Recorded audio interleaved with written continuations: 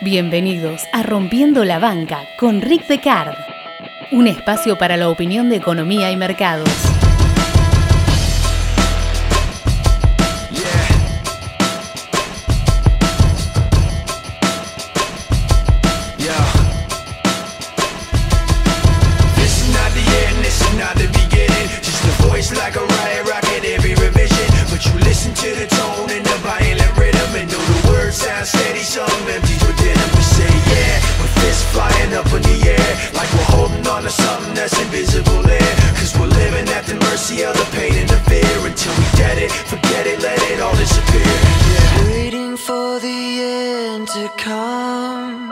Wishing I had strength to stand. This is not what I had planned. It's out of my control. Flying at the speed of light, thoughts were spinning in my head. So many things were left unsaid. It's hard to let you go. I know what it takes to move on. I know how it feels to lie.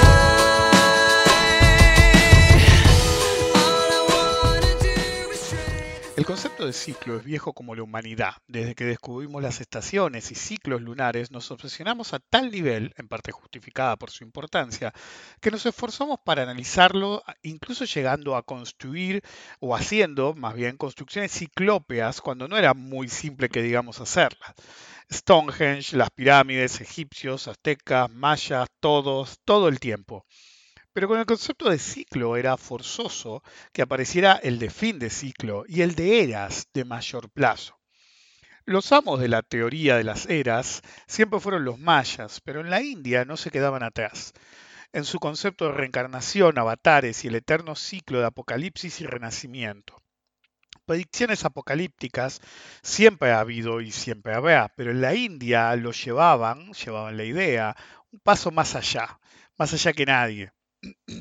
No solamente los fines de era siempre eran brutales, sino que cada era duraba una cantidad ridícula de tiempo. Por ejemplo, el Satya Yuga duraba 1.728.000 años y el ciclo actual, según ellos, el Kali Yuga debería durar 432.000 años. Muchas civilizaciones han caído en lo que se conoce como eterno retorno, un ciclo de vida, destrucción y renacimiento perpetuos. Pero solo los hindúes giran constantemente alrededor de la idea, gravitando a su alrededor. En la religión hindú se da una característica única entre todas las religiones. Hay un dios en particular que es futuro, no un dios que nos revisita, sino uno que todavía no existe. Kalki, también conocido como Kalkin.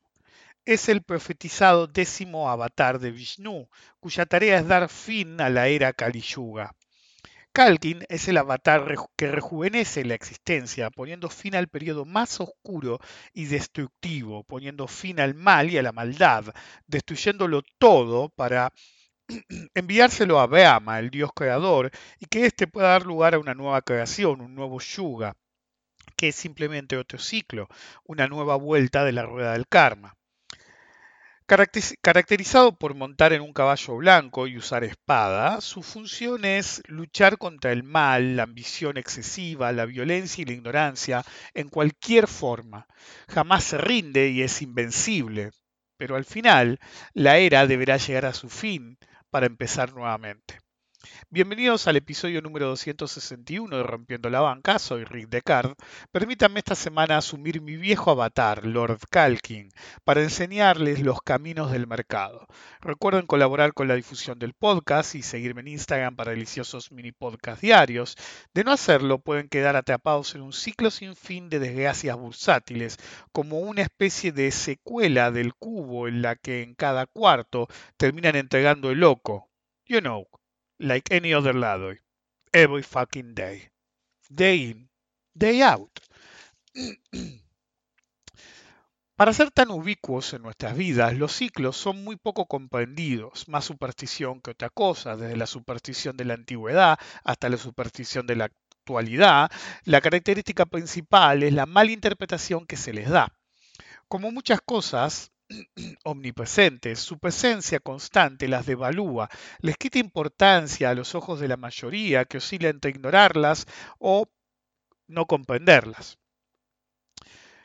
Así en nuestra profesión ven ciclos donde no los hay y al mismo tiempo no reconocerían un puto ciclo verdadero aunque cobrara vida y les mordiera el culo. Ciertamente hay ciclos hiperconocidos, o no tanto, pero modelados conceptualmente, eh, digamos, precocinados en causas, situación, comportamiento y consecuencias. Esto no les quita valor, pero al mismo tiempo no da una ventaja fuera de lo común, sino una ventaja para la élite que más allá de conocerlos realmente los comprenda. El análisis de ciclo de mercado, que parte de la división del mercado en familias de activos, bonos, acciones, commodities y monedas, no es difícil de encontrar dando vueltas por Internet, pero comprenderlo realmente es otra cuestión. Por un lado, porque se cristalizó en un régimen de volatilidad específico, y por otro, porque no se sabe distinguir entre relaciones perpetuas, variables y mucho más importantes, las disrupciones generadas por eventos mayores, como la era de la hiperliquidez o desequilibrios entre oferta y demanda mayores. Repetir el ciclo es como repetir cualquier cosa sin comprenderla, equivalente a ignorancia, está potenciada por creer que se sabe. Entonces, básicamente dicen, no, el ciclo arranca en esto y sigue en esto, y el mercado es así, es así, pero simplemente estás repitiendo. Y si estás repitiendo, potencias tu ignorancia. Pero los mismos que creen entender ese ciclo no comprenden el intramercado, llamémoslo, que pasa dentro de cada familia de activos de manera periódica. En forma muy difusa, algunos comprenden más o menos el concepto de análisis sectorial, pero muy pocos pasan de recitar de memoria algo que vieron por ahí, algo que está atado a una coyuntura específica que lo vuelve más dogma que realidad. Repetir lo que se leyó o escuchó es fácil. Tomarse el trabajo de analizar uno mismo ciclos y análisis sectorial es complicado y trabajoso. El verdadero análisis de ciclo en la granularidad que uno quiera, obviamente, depende de elaborar una hipótesis del tipo de ciclo, causas, consecuencias y, más importante, aplicaciones y estrategias con etapas muy distintivas. Primero uno tiene que identificar los componentes del ciclo que nos interesa. ¿Qué quiero analizar? ¿Cómo se comporta? ¿Y qué activos relacionados tienen comportamiento similar, ya sea que me importen o no? En segundo lugar, hay que generar, después de la observación, una hipótesis de comportamiento, eh, orden teórico y causas. En tercer lugar, hay que ver cuál es la familia y activos dominantes de dicho ciclo en diferentes periodos de él. No siempre van a ser los mismos. En cuarto lugar, hay que derivar estrategias de operación y de rotación entre activos, si no simplemente estamos perdiendo el tiempo a ver cómo es el mercado sin sacar provecho. Un operador opera, si no, no es operador. En quinto lugar, el nivel de diversificación inherente. Esto es algo importante porque no sirve elegir ni dos activos que se muevan igual ni dos activos que sean opuestos. En este último caso, a menos que sea un arbitraje de spread, realmente no tiene sentido operar algo que se mueve en una dirección opuesta a la otra, porque si no, en el límite entre una posición equivalente entre cada activo, siempre estamos en el mismo lugar. Cada ítem en sí mismo podría ser un podcast o incluso una serie de podcasts en sí mismo. Pero bueno, estamos en un podcast solo. Ser capaz de identificar un ciclo de comportamiento que dé oportunidades operativas siempre nos va a dar una ventaja mayor, mucho más allá del usuario promedio de cualquier herramienta analítica del mercado. En una época, decía yo, si operas opciones y tenés estrategias en 5 activos diferentes, es como tener 5 unidades de negocio en tu empresa.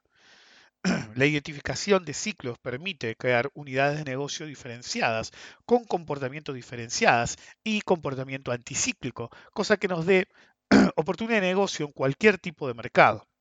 Incluso si somos solamente compradores y no nos gusta operar a la baja. Ciclos hay en todos lados, todo el tiempo. A veces sirve para sobrevivir corriéndose, o ganar guita si se puede hacer la contra, como el ciclo Pam Pam Dom, ¿sí? De basura bursátil o las euforias decentes, estilo All in Archie y vamos que ganamos los decentes. Esos ciclos son tan geniales como bipolares.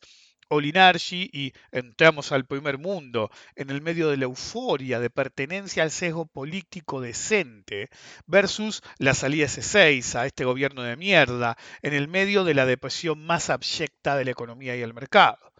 Adivinen si hay que elegir dónde deberían estar comprados y cuándo vendidos o afuera. El pepino no se mancha. El ciclo moderno, por así llamarlo, del Bitcoin es similar. Euforia versus depresión, exposición mediática versus silencio anal. Todos estos casos son el paraíso del llamado operador contrario. En mi experiencia como operador, el conocimiento de ciclos siempre fue una ventaja enorme, en particular los ciclos de bonos y los de sector y activo dominantes. En el pasado cercano he mencionado United Steel, General Electric, Intel versus AMD, Zoom y hace unos días Virgin Galactic, Iridium y Linas Rare Earth. Y algunas de ellas ustedes ni sabían que existían, entre otras obviamente.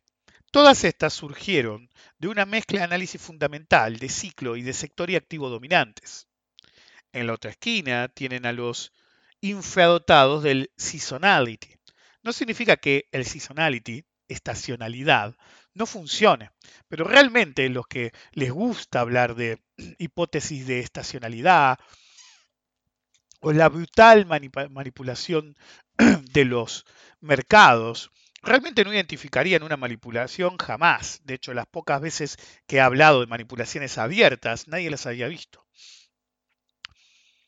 He siempre operado mucho en esas estrategias porque son de mayor frecuencia, si se quiere, relativamente hablando, que mis estrategias de ciclo preferidas y a mi juicio las más redituables, que son las de bonos.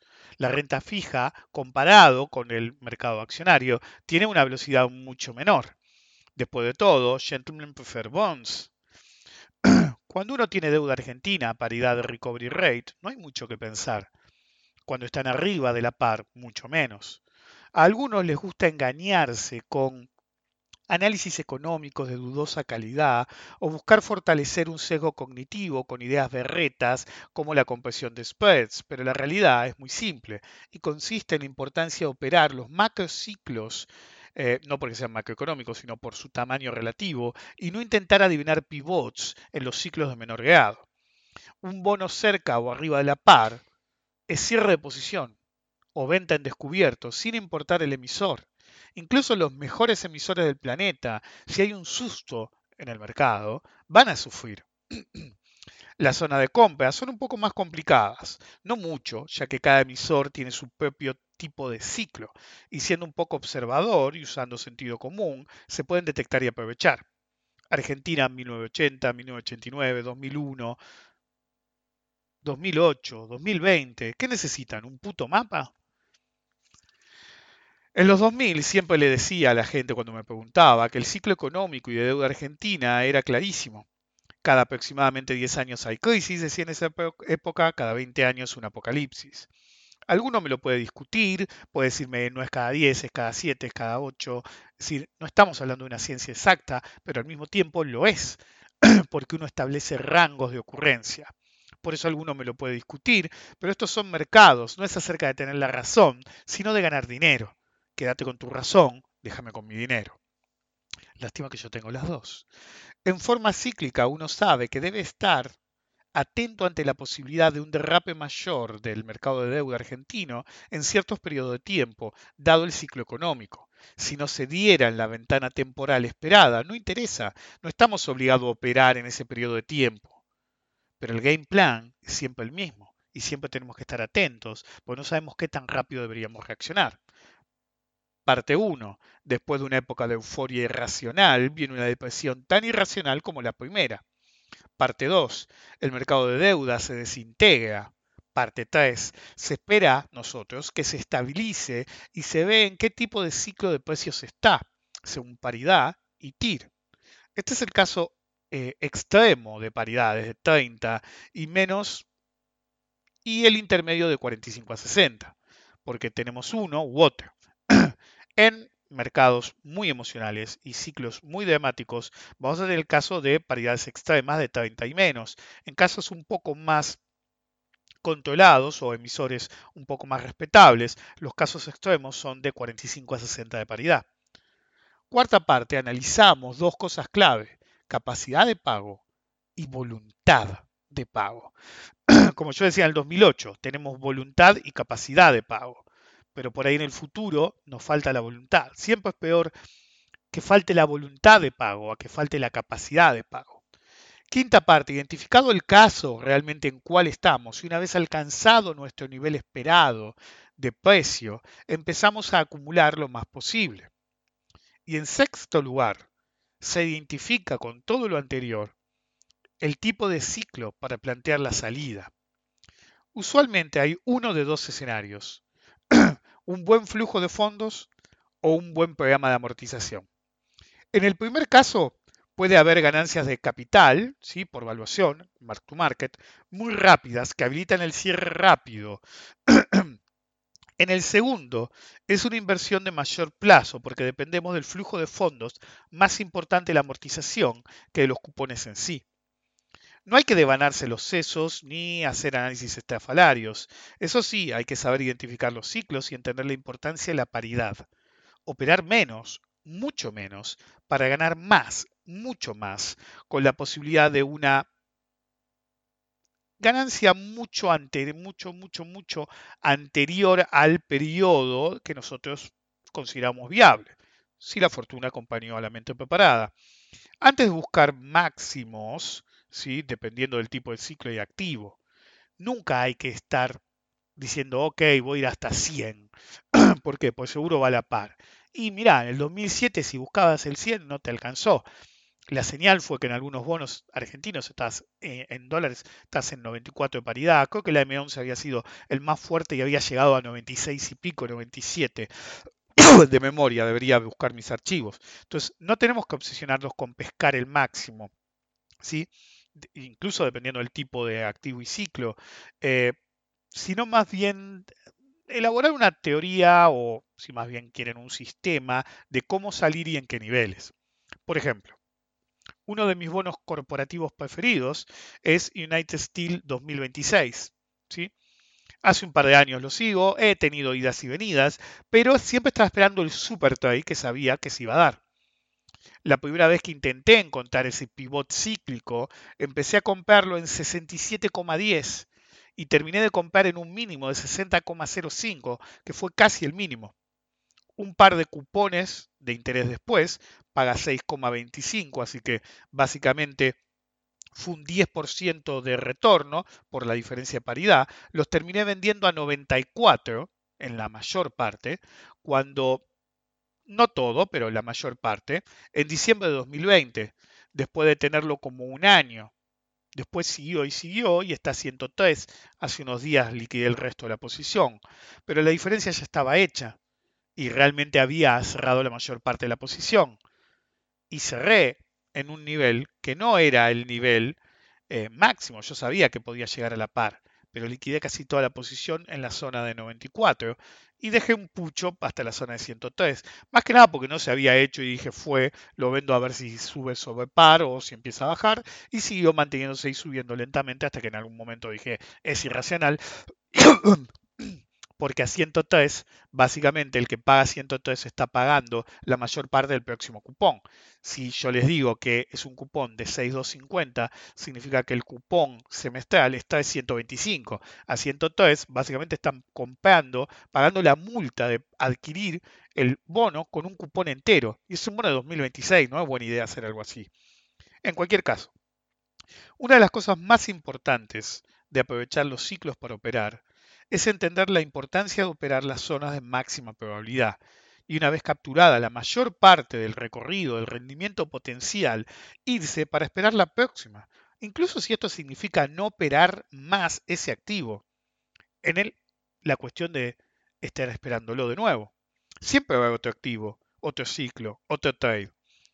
Uno de los secretos del mercado es ser capaz de identificar ciclos que a los demás no ven, no les parecen aparentes o interpretan inversamente por culpa de un sesgo cognitivo potenciado por su propia ignorancia.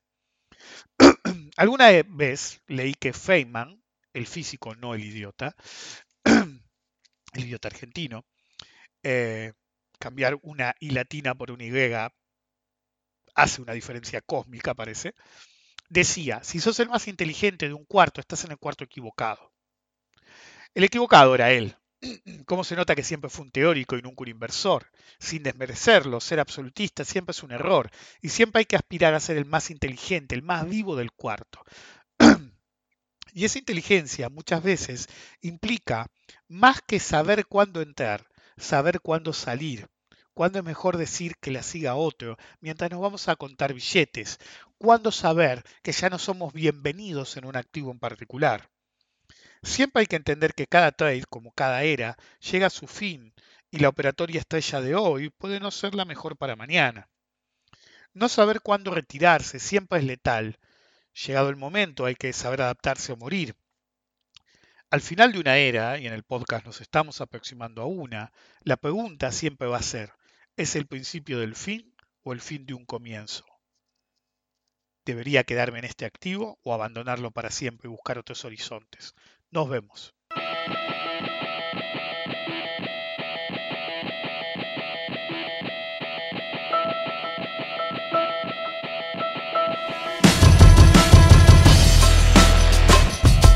Yeah,